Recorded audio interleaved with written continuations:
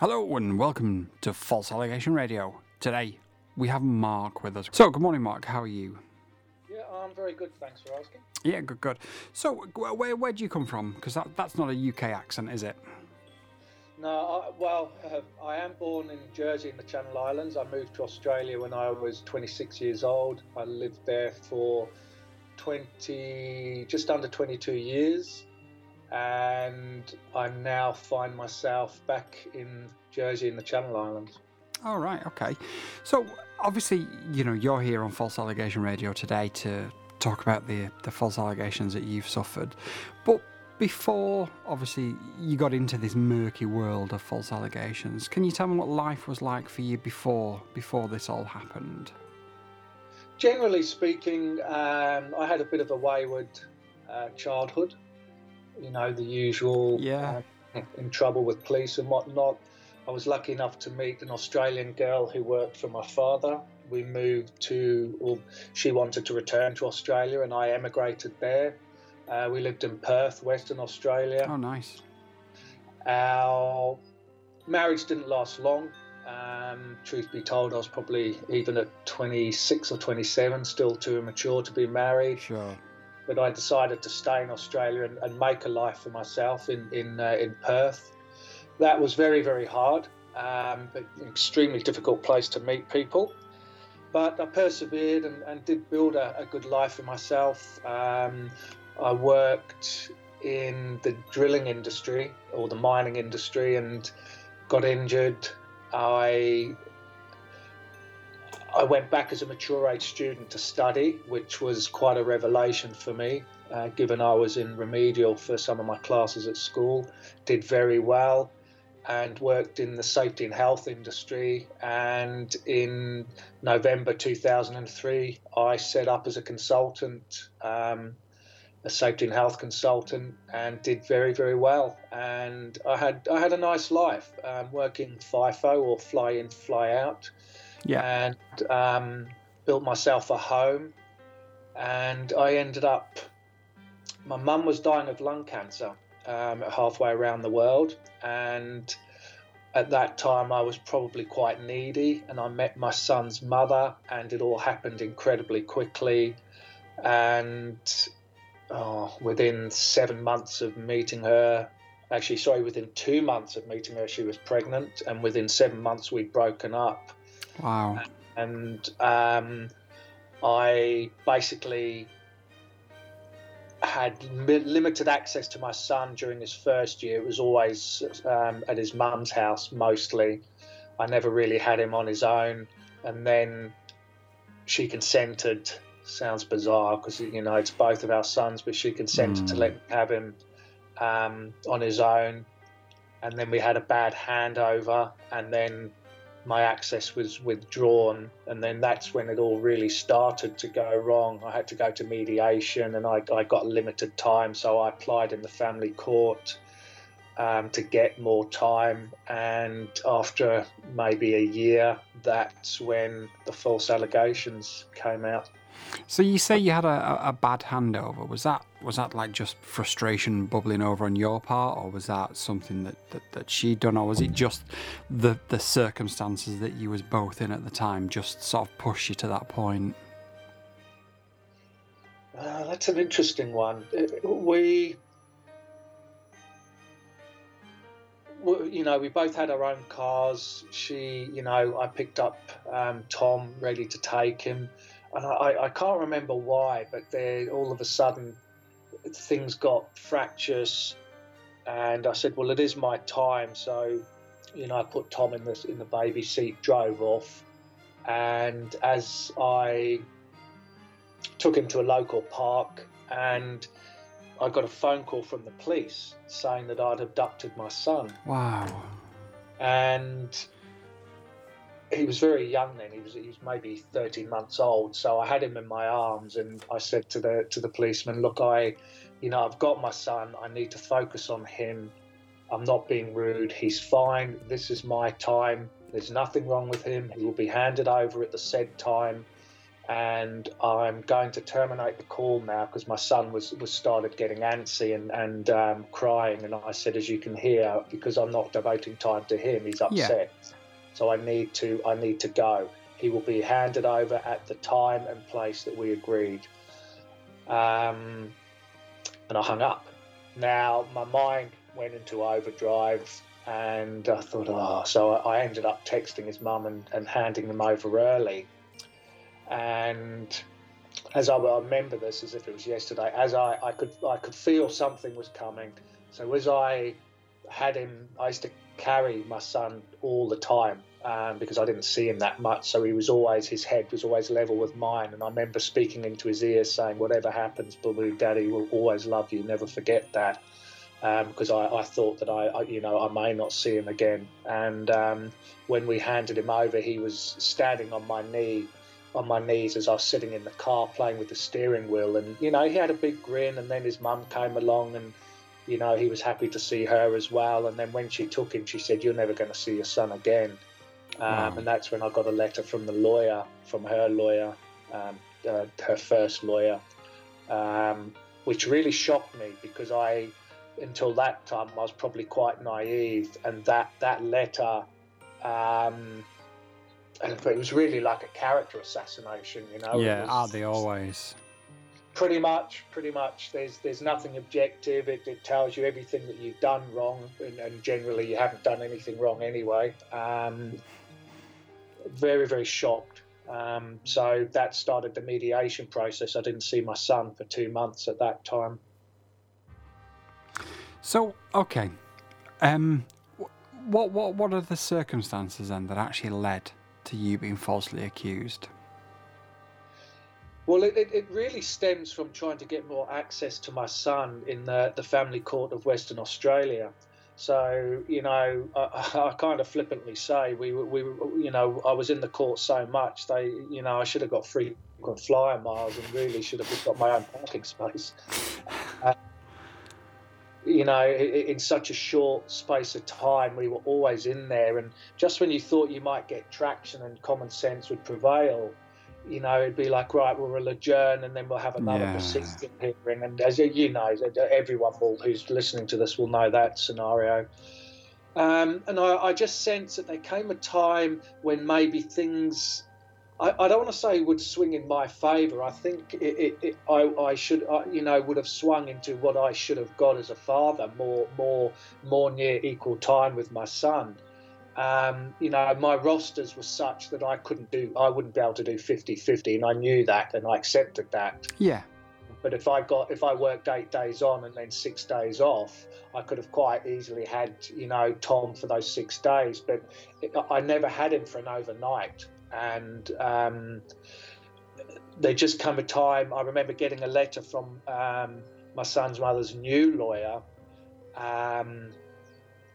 and they basically said your son won't be presented for contact and you're not to contact my client. And as it happens, we were in court not long after, so I raised this with the registrar and he asked why, and the other party said we're not at liberty to say. So they gave the party a month to sort themselves out. When we went back in, the judge said, right, have we resolved the issues? And they said, no, we're not going to present the boy for access. And he looked at me and said, right, you go to the Department of Child Protection and tell them that you're being prevented from seeing your son. And that's when they said, we are investigating the father for allegations of sexual abuse. And this was on April the 1st, 2010, would you believe? So the joke was on me. And I had to get in contact with the policeman who was the specialist detective who was dealing with the allegations. That's really, if I was to say in a sentence what brought about the false allegations, it was just me pushing for increased access to my son. Yeah, and do you know what? That absolutely, Mark, is a very common theme. I'm not here to talk about me and my story. I've put my story out there, but something that struck a chord with me when you said it started to swing in my favour, that's when things changed. And if you've listened to what I said about mine, it was as soon as things changed and it looked like the balance of power was starting to shift, came the first allegation. And I say that, and you say that, but no matter who I speak to now, everybody seems to have this same story, that it ultimately it comes down to the fact that if the and forgive me, I'm going to use the word woman, and I appreciate it's not always women, but if the woman feels like she's losing whatever the particular situation is that she's in, it's almost like, right, well, what can I do to hurt this person? What have I got left to drop on them? Here's the biggest bomb I've got, let's go for it. And it always seems to be when they're on the back foot, doesn't it? It does, it absolutely. And I call the false allegations the trump card. It is absolutely the trump card that a respondent can play. And I actually referred to it as a nuclear option, because once that gets dropped, nobody survives it. The children don't survive it. The man doesn't survive it. Potentially the person who makes the allegation survives it, but they're always looking over their shoulder. You and I spoke off air a minute ago, and we said, didn't we, that these people who make these false allegations don't seem to be able to move on. They seem to be absolutely focused on vengeance and revenge, and they can't move on because they're now living this massive lie that if it ever came out and they ever got caught properly, the chance is, even if they don't get in trouble with the law for it, if the children find out, who they've sort of got there on false pretenses now almost, their whole lives are just destroyed. Pretty much. It's all about control. The word narcissist is bandied around. Yeah. I spent extended time in America on several occasions, 10 months, 6 months. And I dipped my toe back in the dating scene over there. And, I used to hear a lot saying, oh, my ex was a narcissist. And that word is thrown around a lot. And especially where parental alienation and false allegations are aired. I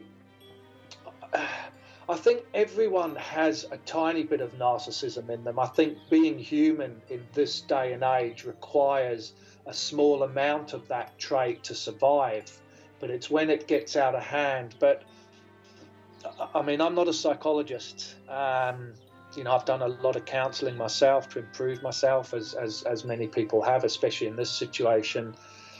But I think it goes deeper than narcissism. I don't think narcissist really describes false alligators and parental alienators. I just don't believe it describes them enough. Another word is sociopath.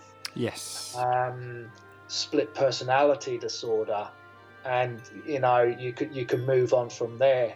I've even heard people say schizophrenia, bipolar. Again, I'm not a psychologist, so I'm sort of only speaking from experience. But it boils down to they see the child as a possession. Yep. And it's basically, as with any possession, it comes down to control. Yeah. And I think that's one of the key words is control. It's all about, I say this on Twitter all the time. Yep. When people, they're new into parental alienation, they're new into false allegations. And I'm like, you need to understand here, it is all about control. Yeah. And once, control, and stemming from that, you said exactly the same words as I've used, revenge and vengeance. Yeah. So when you was in the relationship with this person, was she controlling within the relationship towards yourself? I know you guys split up fairly quickly, didn't you? But was the reason that you split up because there was control over you prior to the split? No, not overly. Not overly. My son's mother had a daughter from another guy, and he then had access, including overnights. But I understand his road to get there was very rocky. And when you meet someone, they tell you, pillow talk or whatever you want to call it. You tell them your story, they tell you your story, and you don't really have any reason not to believe them. No. But looking back now, I suspect that my son's stepsister, probably her father went through the same. And, she was telling me what a bad person he was. And, I don't doubt he was no angel, but I can certainly understand why he was like he was. Every time she wanted me to move in, it was like my gut feeling was telling me I shouldn't. And when I was packing up my unit, there was always something. She said to me, you always create conflict so that you don't have to take the next step. So I guess my gut feeling was telling me something. And from my point of view, I was incredibly needy because my mum was and did die of lung cancer. Yeah. Back in the Channel Islands. So I was no way was I in a position to enter a relationship, and I freely admit I'm not very good at relationships. I learnt from my mother and father, although they stayed together, they were, that was, I don't know how, but they did. They stayed together till they, both passed. But they weren't functional relationships, and that's where I learnt, and not very successfully, I may add. So in that respect, I have to take responsibility for my own past and actions. And I think that's quite important as well. We all paint this picture that, we've been in cahoots with this false alligator, this, person who's potentially got bipolar or a psychopath or a sociopath or whatever. But ultimately, I think what makes us understand the situation better is when we can actually take a step back and say, yes, that person did do things wrong, but equally, there are things that I could have done better. And I think that's how we can rationalise it that little bit better than perhaps they can. So obviously, you was falsely accused.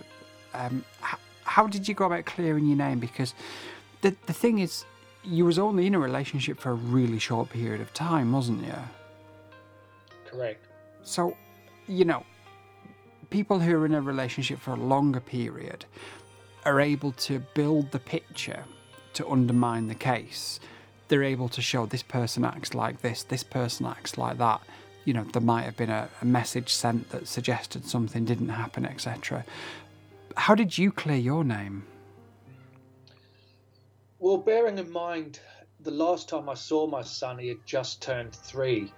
So when the false allegations came out, and this is where it gets, this is where it just doesn't equate. My son's mother said that my son had came home after a visit, and he was saying things like "Daddy lick bumhole," and various other things that wouldn't have been in a 2.5-year-old's vocabulary. No. And the actions that she said he was doing. Little boys play with their willy. It's it's a fascinating. Does that ever go away? Yes, look, exactly. And that's the very thing. These behaviours which are normal for little boys get sexualized, and oh God, Daddy must have done something to make him do that. But what I was told he said, he wouldn't have been capable of saying such things. And so in my case, he couldn't really be coached. And how did I clear my name? You know, sorry to digress. It's okay. No. When we left the court, the family court, I was told to contact this particular detective who worked in probably the sexual abuse unit. I'm not exactly sure what it was called. And I remember very clearly that I was hugely indignant. I think I was more indignant than angry and shocked and disappointed. So I called him and said, right, I want to come in and clear my name. And he said, well, I can't let you come in. One, it's a long weekend and we're closing shop.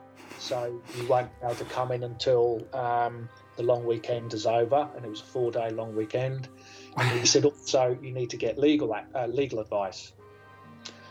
So I did get legal advice, and I was very lucky from the health club that I went to that I was friends with a very successful and very well-known criminal barrister. And he said to me, Mark, under no circumstances are you to go in and be questioned. He said, when you do, he said, the truth will be twisted. And he said, if I have to represent you, and he said, and I will do this pro bono, for a mate, he said it will make my job infinitely harder. He said they may come and arrest you, and he said if they do, go quietly. He said they will certainly, when they question you, he said they will rant and rave and shout at you. He said they may even get physical with you. Jesus. Just do not. He said just do not give anything away other than the mandatory information you have to give. And, he said, I do have to ask, as your legal representation, did you abuse your son? I said, no. And he said, I didn't think you did. But he said, I do have to ask because it would change how I represent you. So he said, I will call that detective now and let them know. And he said he made contact with the detective, but the detective didn't want to deal with him. And after the long weekend, when I called the detective, he said, right, are you coming in? And I said, no. And he said, why not? You were all keen. I said, yeah, but you told me to get legal advice. I got legal advice, and my legal advice is not to come in. And it started, you know how bad this is going to look for you, etc., etc. And I said, listen, you must know that these allegations are false. I said, because they've come at a time when I'm seeking access. And he did say, well, that does happen. Yeah. But I said, I'm not coming in. And he got quite narky. And, as policemen are apt to do, seem to attract a certain type of individual that has a certain, or have certain personality traits. And, I said, listen, you know where I live. If you want to come and arrest me, come and arrest me. Yeah. And I said, that's really all I have to say. And he was going on. And in the end, I told him to F off. And he said, you can't tell me to F off. And I said, is this call being recorded? He said, yes. I said, right, I'm telling you again, F off. Know where I live. Otherwise, leave me alone. And I never, ever heard back from him again. Wow. Never interviewed. Not formally anyway. Only the conversation I told you, the two conversations. I then called the Department of Child Protection. They're not called that now, but that's what they were in those days. Had a couple of informal interviews with them over the phone. Whilst supervised visits were trying to be instigated, we were told that we had to have a single expert witness. I won't give the lady's name away, but she specialises in these types of cases. Yeah. And my son's mother got hers for nothing. I had to pay, I think, $1,500 for my part of the report that the court ordered. And we were interviewed separately, and we were interviewed with our son. So I was interviewed, my son's mother was interviewed, then I was interviewed with Tom, and she was interviewed with Tom. And my interview with Tom was on a Saturday the 17th, 2010. And I said to her, I'm actually going to walk away from Tom now because I don't believe this is in his best interest. One of us has to be an adult, and it's going to be me. I could see my son, even at that visit, was very withdrawn. You could see he was walking on eggshells. Yeah. Tragic, absolutely tragic. So I watched him disappear up the hallway, and that was it. Going back to the DCP, they didn't really ask a lot of questions, which leads me to believe they must have known that these allegations were false. I did ask how they interviewed my son, and I was told that because of his age, they couldn't directly ask, "Did Daddy abuse you?" So basically, she had him in a room on her own, this lady, and was just saying, "What, where do you live, and what do you do when you're at Daddy's house, and this and that." And I said, "Well, what was he like?" She said, "He talked about his mum, he talked about you, he talked about the toys he has at your house." And I said, "And how did he present?" And she said, "He didn't present as a boy who was anxious or nervous, which would suggest abuse." She said he was a very balanced little boy. So, from all angles, really, clearly shown that the post I got was a letter from the DCP stating, "Given that you denied abusing your son, the investigation is closed as we find the allegations of abuse unsubstantiated." So, short of telling you're innocent. Yeah. Oh no, they'll never do that. You have to go to a court of law to be found guilty or not guilty. But they that's as good as I got. If I wanted, my ex-lawyer didn't say to me. She said, "Mark," she said, I'm shocked that the other parties pulled this." She said, "I'm truly shocked." But she said, "If you want to go to court to clear your name in court," she said, "you're going to have to allow probably $250,000. And she said, "That's not to say that the same won't happen next year, or the year after, or the year after. Yeah. And the older your son gets, the easier it is to coach him." So she said, I had a block of land then, which I had purchased, which was, near the ocean in a nice suburb in Mosman Park. And she said, "If you'd need to sell that to fund this." And I weighed everything up, and I thought she was right. I'll probably just keep going through this every year until she can try and make the allegation stick. So, as I say, the last time I saw my son was July 17, 2010, about 12:30. So almost 10 years now. Very close. 10 years in July, yeah. No matter, how many stories I hear, it just, the depths of depravity that these people go to know no bounds. And I sit here as a dad, as a son, as a husband, as a brother, as an uncle, and wonder what's next. When will this madness ever end? Well, even sitting there as a human being. Yeah. Take away gender. Even sitting there as a rational human being, it's false allegations are. When you're innocent, false allegations is I honestly can't think. False allegations against your child, especially any child, but in my case, someone so young, and knowing that I'd been through a torrid childhood, that I'd been abused at nursery school, although it was a couple of isolated incidents, it's abhorrent. It cuts to your very core. It attacks your. It attacks that very core goodness that you have. Yes. This little boy depended on both of us, but when he was in my care, he depended on me to look after him, to take care of him, and to show him the love and affection that I never got as a child, and to have something like that leveled against you is oh my God, I think you could go to prison and be bashed up by gangs and beaten, and it would have nothing on false allegations. No. And, a friend and I talked about this in an early sort of intro episode.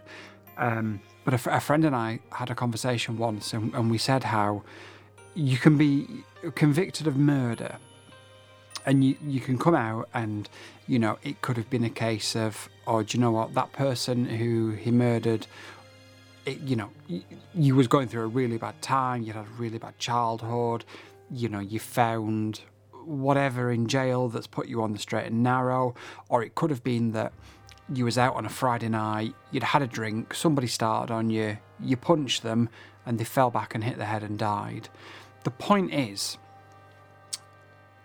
you know, quite often people will come out of, not quite often, but it can happen that people will, I mean, there was a terrorist attack in London a few weeks ago, and it was stopped by somebody who had been convicted of murder and was at the conference that the terrorist was at. And he was then hailed a hero.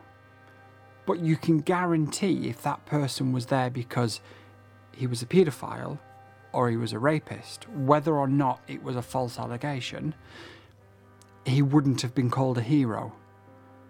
You can come back from murder is the point, but because, as you said yourself, a false allegation like this attacks the very core of your humanity and of your goodness, there just isn't any coming back. And that's why I refer to it as a nuclear option. There is just no coming back from it, is there?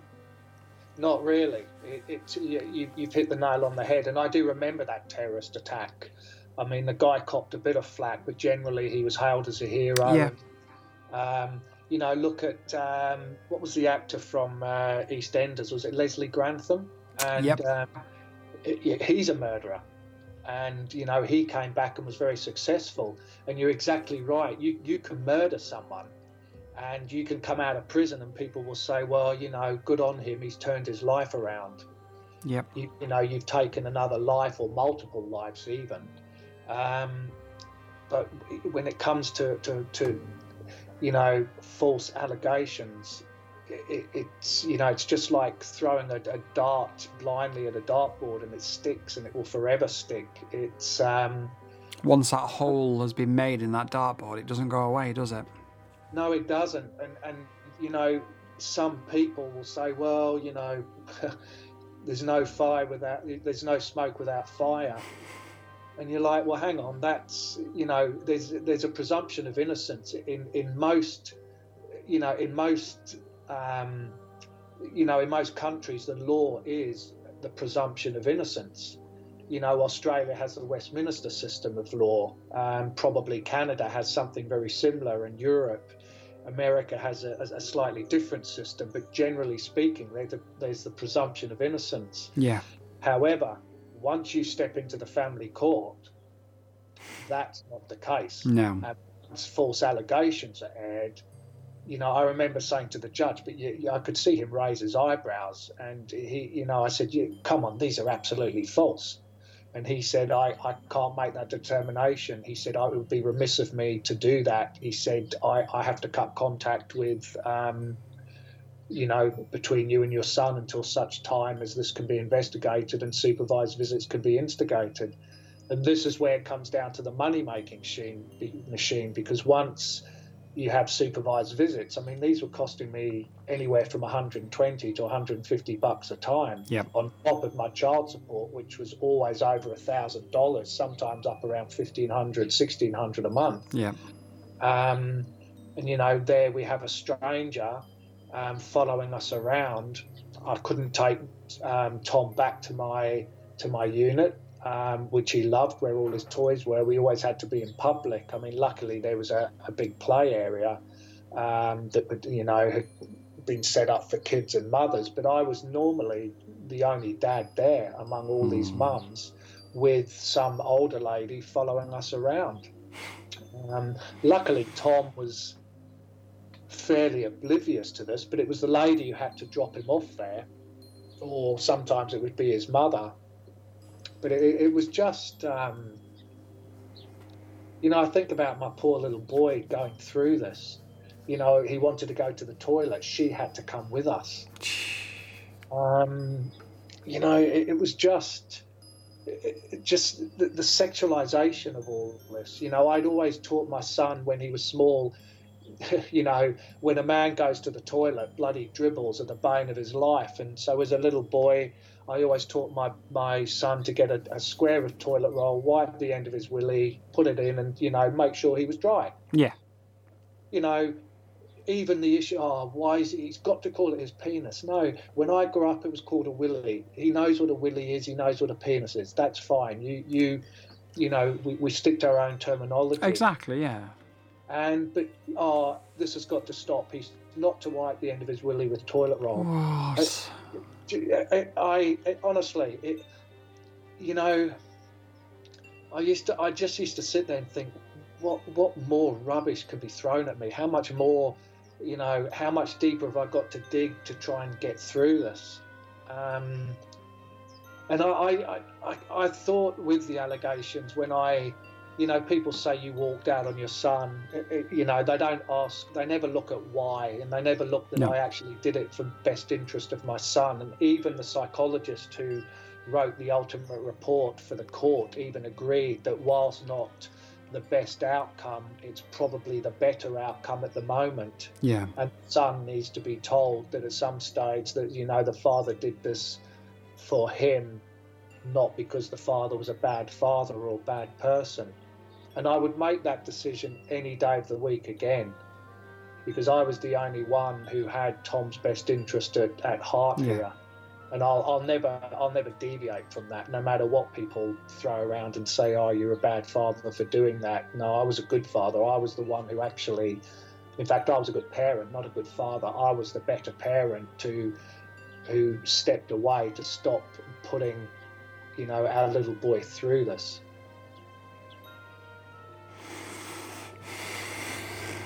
And yet, no doubt, throughout this, the fact that you walked away in order to protect your son will be used as a tool to beat your character with, to assassinate you with, to put you down with. There is just no winning, is there? No, that and several others, and that's assuming, you know, people always think that there's going to be a happy reunion. You know, trust me, there's not. As you would have found, I'm in contact with people who've been alienated for 44 years. One lady in particular, Dawn, she posted a video on Twitter and Facebook of her reunion of 4 years ago. She got 2 years with her father before he died. He passed away. Horrendous. Some, you know, I'm in contact on multiple forums with parents who just don't see their kids again. They believe the other party, and that's the end of it. Yeah. So when people say he'll come and find you when he's older, I'm always very skeptical. You know, almost flippant, because it's even if he did, has too much damage been done. Much water gone under the bridge to, you know, I actually have an older son who's an adult. I think he'd be 30 now. And I didn't know about him until he was 26 years old. I had a one-night stand, and his mother didn't tell me about him, although we lived in the same village for the first 7 years of this boy's life. And to Australia, he contacted me, and because I didn't see him born, I didn't have an emotional connection there. Where I saw my little boy Tom born. You know, so there was a huge connection. But with Andrew, we're not in contact. We can't make it work. I spent, you know, probably 10 grand on him trying to help him get set up in business. And he just got bored and walked away. And, you know, not that it was all about money, but, you know, he had a very troublesome childhood. He was always told his dad lived in Australia, and, you know, fair play for him tracking me down, but there was no happy ending there. And I think that's the hardest thing for a lot of us to sort of rationalise at times. It's all very romantic, isn't it, to say, oh, well, there's going to be this amazing reunion. And yeah, we all want it to happen, of course we do. But I mean, you know, you're 10 years in, I'm 8 years in, and, you know, you and I have both walked away for the kids ultimately. and if we stay and fight, it's used against us. And if we walk away in order to sort of pull them out of that conflict zone, it's used against us. Things have to change, and I keep saying it, but I do hope that this is going to be, in some part, a tiny catalyst to get things to change. But things desperately need to change. They really, really do. And I appreciate people have been going on about it for years and years and years, but this is people's lives, isn't it? Enough's enough. So, talking about lives, how's yours now? Well, thanks for asking. Initially, I got on with my life. The first year there was a shock, but I got on with my life. I continued with my consulting. I built something approaching my dream home. I carried on going to the gym. I had my ups and downs, but generally speaking, my life was good. I earned good money. I was working in Laos. I was working in Papua New Guinea. I was working all over Western Australia. I had a good name with my consulting business. I was never really short of work, apart from when the GFC hit. But when I look back now, there was such the decline in my mental health was very subtle and very, the incline was very shallow at that time. So it really crept up on me, but not that I would notice. And come around 2013, I'd finished a contract in Laos, and I thought, I need to take time off. I need to finish my home so I can rent that out, and I want to go and visit friends in America and maybe do some volunteer work in Peru. Yeah. And I finished my home. I rented it out funny enough, to an American couple, and I took off to the US in December 13. And I hooked up with people I'd met online and stayed with them. And I still wanted to go to Peru. And I was messing around online on Craigslist, and I got talking to an English girl living in Boulder, Colorado. And we were talking, and she said, come to Boulder. And I was like, yeah, okay, why not? It's mountainous. I like the mountains. And Peru went out the window, and she met someone, but she said, still come to Boulder. I'll help you get set up. And that's one of the happiest times of my life, since the allegations. I spent 7 months in Boulder and 10 months all up in the US. And, I climbed. I met so many good people in Boulder. Then I thought, that's it. I need to get out of Australia. So I went back to Australia. I sold up, finished up what I needed to do there, but it was like treacle. It was always like I was on a bungee cord. Just when it looked like I could leave, I was pulled back. And eventually I did leave. I came back to Jersey in April 15. But my mental health was declining quite significantly then. Lots of suicidal thoughts. My physical health was being affected as well. And my father died in March 2016. I nursed him for a year. I used to go and see him almost daily, and we made up because we never had a particularly good childhood, or I never had a good relationship, or we never had a good relationship when I was growing up. So we put all those ills to bed and made up, and I think that was a really good thing for us. And he always used to ask me, when am I going to see my grandson? And, till the day he died, I had to keep saying, it's just not going to happen, Dad. And he kept saying to me, why would someone do that? And I was like, that's the $1 million question, Dad. I can't answer that. And I took off. My friend said to me, a couple of them said, right, you've done the right thing by your dad. What will make you happy? And I said, to go back to Boulder and see my friends and go climbing the mountains again. They said, right, book your flight and go. And I did. And one of my good friends picked me up, and I spent another beautiful 6 months in Boulder, Colorado. I was on antidepressants then, Zoloft or sertraline, but I remember waking up with very, very dark thoughts, and I did some reading and I found out that the SSRI meds actually can exacerbate your issue. And so I stopped taking them cold turkey, and I still had a really great 6 months in Boulder. It's definitely my happy place. But when I came back, although I had some enthusiasm for life, since then, summer 2018, I found myself standing under a tree with a rope around my neck, and I still keep that noose. I still keep that just in case I need it. And, suicidal thoughts very regularly. It's extremely hard to find a reason to go on, really.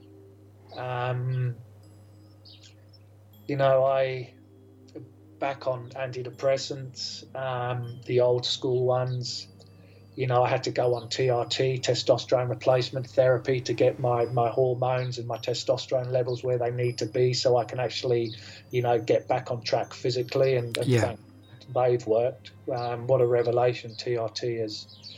And, just trying to find projects to keep me going. I'm on benefits at the moment. I'm just not capable of working because of mental ill health. So it's mostly been a steady decline, and I hate to sound negative, and you just try and find positives every day to try and to keep going. Some days you just can't get out of bed. It's almost like you're paralyzed with fear and indecision. And the one project that springs to mind is that I think lawyers need to be held to account. I think lawyers, and I can only speak for Australia because that's where my issues took place, but I think lawyers need to be held to account. I think false allegations are becoming the strategy of choice for family court legal practitioners, and I think that's one of the areas that needs to be looked at. And I will get back in touch with you at some stage, because I'm just putting the finishing touches now to a procedure and a questionnaire to collect data to either prove or disprove that this is the case. And basically, to me, it revolves around whether that's their strategy of choice. My gut feeling it is, and it's become normal operating or standard operating procedure. It certainly seems that way, doesn't it? And something needs to be done. As we all know, the family court is one big money-making machine, and this is why it's so hard to get change, because it's like trying to interrupt Big Pharma or trying to interrupt or disrupt Amazon. It's taking on a life of itself because it's a multi-billion-pound or dollar industry. The lawyers, all these specialist reports that are needed, even the people who supervise visits once false allegations have been made, everyone's got their hand in your pocket. It's so true. So true. And that's what's got to be disrupted. If lawyers can be pulled into line, whether they're regulated by their own body. I've already reported, I was the applicant, so I've reported the respondent's lawyer, and I got something back saying, well, even if she was acting on her client's behalf, well, there's not much we can do. But they can recuse themselves from the case. That is an option for them. If their client's behaviour, let's just say for argument's sake, their lawyer comes in and says, I want to use false allegations, if they believe that to be true, or untrue, should I say, then they can recuse themselves and say, or talk them out of it and say, no, that's conduct contrary to the court and what's best interest in your child. But these lawyers never do, because it's just a money-making machine. It is money, yeah. No, you're absolutely right. And as somebody who had to pay for family court and all the jazz that went with it against somebody who got it all for free. I ended up with a bill of £25,000, which I think is about, I don't know, probably about 40,000 Australian dollars, I would imagine. I'm guessing, roughly. Because purely it was a case of let's drag it on, let's do this extra, let's do that extra. And like you say, when you start getting ahead, I mean, I don't want to use that terminology, but that's when the false allegations come out and the nuclear option. And then everybody else has got the hand in the trough, haven't they? And so it goes from there.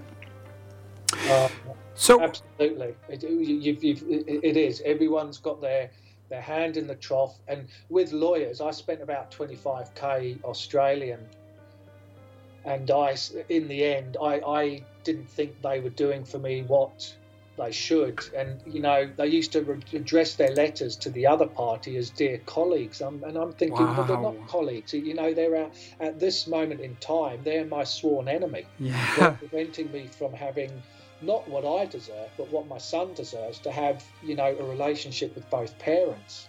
And I mean, it's not even just deserves, it's what should be the basic human right of a child. Unless there is a genuine reason not to, that child has a basic human right to have contact with both of its parents.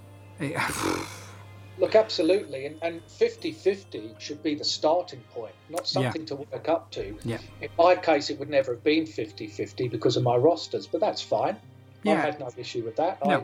I understood that. I never wanted to take my son away from his mother. I just wanted overnights and more time than I was getting. But therein lies the problem. The family court, the currency is conflict.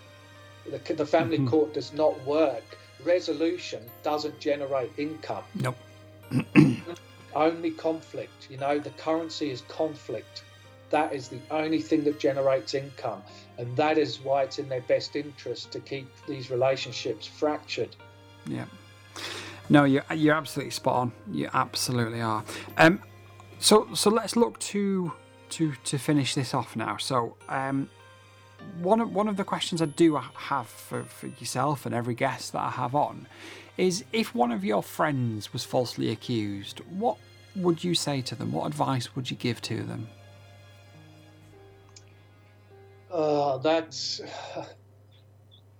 an extremely difficult question, because it depends under what circumstances. Absolutely, yeah, absolutely. The allegations are made, but let's say in my case it was because of the family court. My first inclination would be to say, you do need to clear your name for your own good. Probably take a step back. Don't get drawn into just throwing money at a lawyer. Try and let the system work for you. And probably the key piece of advice, which is probably counterintuitive to a lot of people as it was to me at the time, but say nothing to the police. Yeah. You're innocent, that's fine. But say nothing to the police, because I had a very good friend of mine who was falsely accused under different circumstances, and his lawyer said exactly the same. The minute that you start talking to the police, so they'll come to you and say, on such and such a date, you abused your little boy. So you go back and say, well, that's rubbish because I was working remote location then. So then they go back to the other party and say, oh, you sure it couldn't have been on his time off? Oh, yeah, maybe it was. So let's see how we can make this story fit. Yeah, never let the truth get in the way of a good conviction. Yeah. So my advice to anyone, absolutely anyone who has been falsely accused, say nothing to the police. Apart from your name, address, date of birth, and I think it's occupation, say nothing. Because if you say nothing, they've got nothing to use against you. Otherwise, it will be a case of you hanging yourself. And, my criminal barrister friend and several others have said, they've got murderers off. And they've said to me, irrespective of the morality of it, because when someone comes to us as a lawyer, we have to represent them. That's our code of ethics. Yeah. But they say to anyone, whatever the case, say nothing, because it just makes our job infinitely harder if you start spilling your guts up front, under caution. Anything that's said that's not been under caution is almost irrelevant anyway and can't be used. But once they start wanting to talk to you under caution, say absolutely nothing. I know it's counterintuitive, and a lot of people will look at that and say, so what have you got to hide? What have you got to hide, yeah. Well, you have nothing to hide. It's your presumption of innocence, and that's what people need to remember, that all these Western systems of law are built on the presumption of innocence. And once false allegations are made, and even if they're made in the family court, although it continues to be a family court issue, these then become criminal proceedings, which is that is most definitely where the presumption of innocence comes in. So I really can't stress that enough. And I absolutely know it's counterintuitive, because you want to clear your name, but say absolutely nothing. I hate to tell people to get legal representation, because that sets them on a path where they're going to almost bankrupt themselves. But sometimes they have no choice. Once they've proved their innocence, then they can start moving on. In my case, I was never even charged. That's how bogus these things. Just insane, isn't it? Yeah, absolutely crazy. Insane is a very, very, very apt description. It really is. And the more people that I talk to and the more people that I network with, the more insane things become. At times during your interview today, I've sat here with my head in my hands and I've just thought to myself, how have we got to this point as a society? What are we doing? And it blows the mind. It really does. Listen, it's been an absolute pleasure. The only other question, and I am gonna publish these questions, but the only other question I would normally ask is, what would you suggest to the government or president of the country that you reside in on how to change this? But you've pretty much covered that with regards to, the problem is the money pit, isn't it? Money is the root of all evils, especially in situations like this. And I think if money was taken out, both from the legal point of view and being offered as compensation to somebody that just has to say that they was abused, I think things would change, and change very rapidly.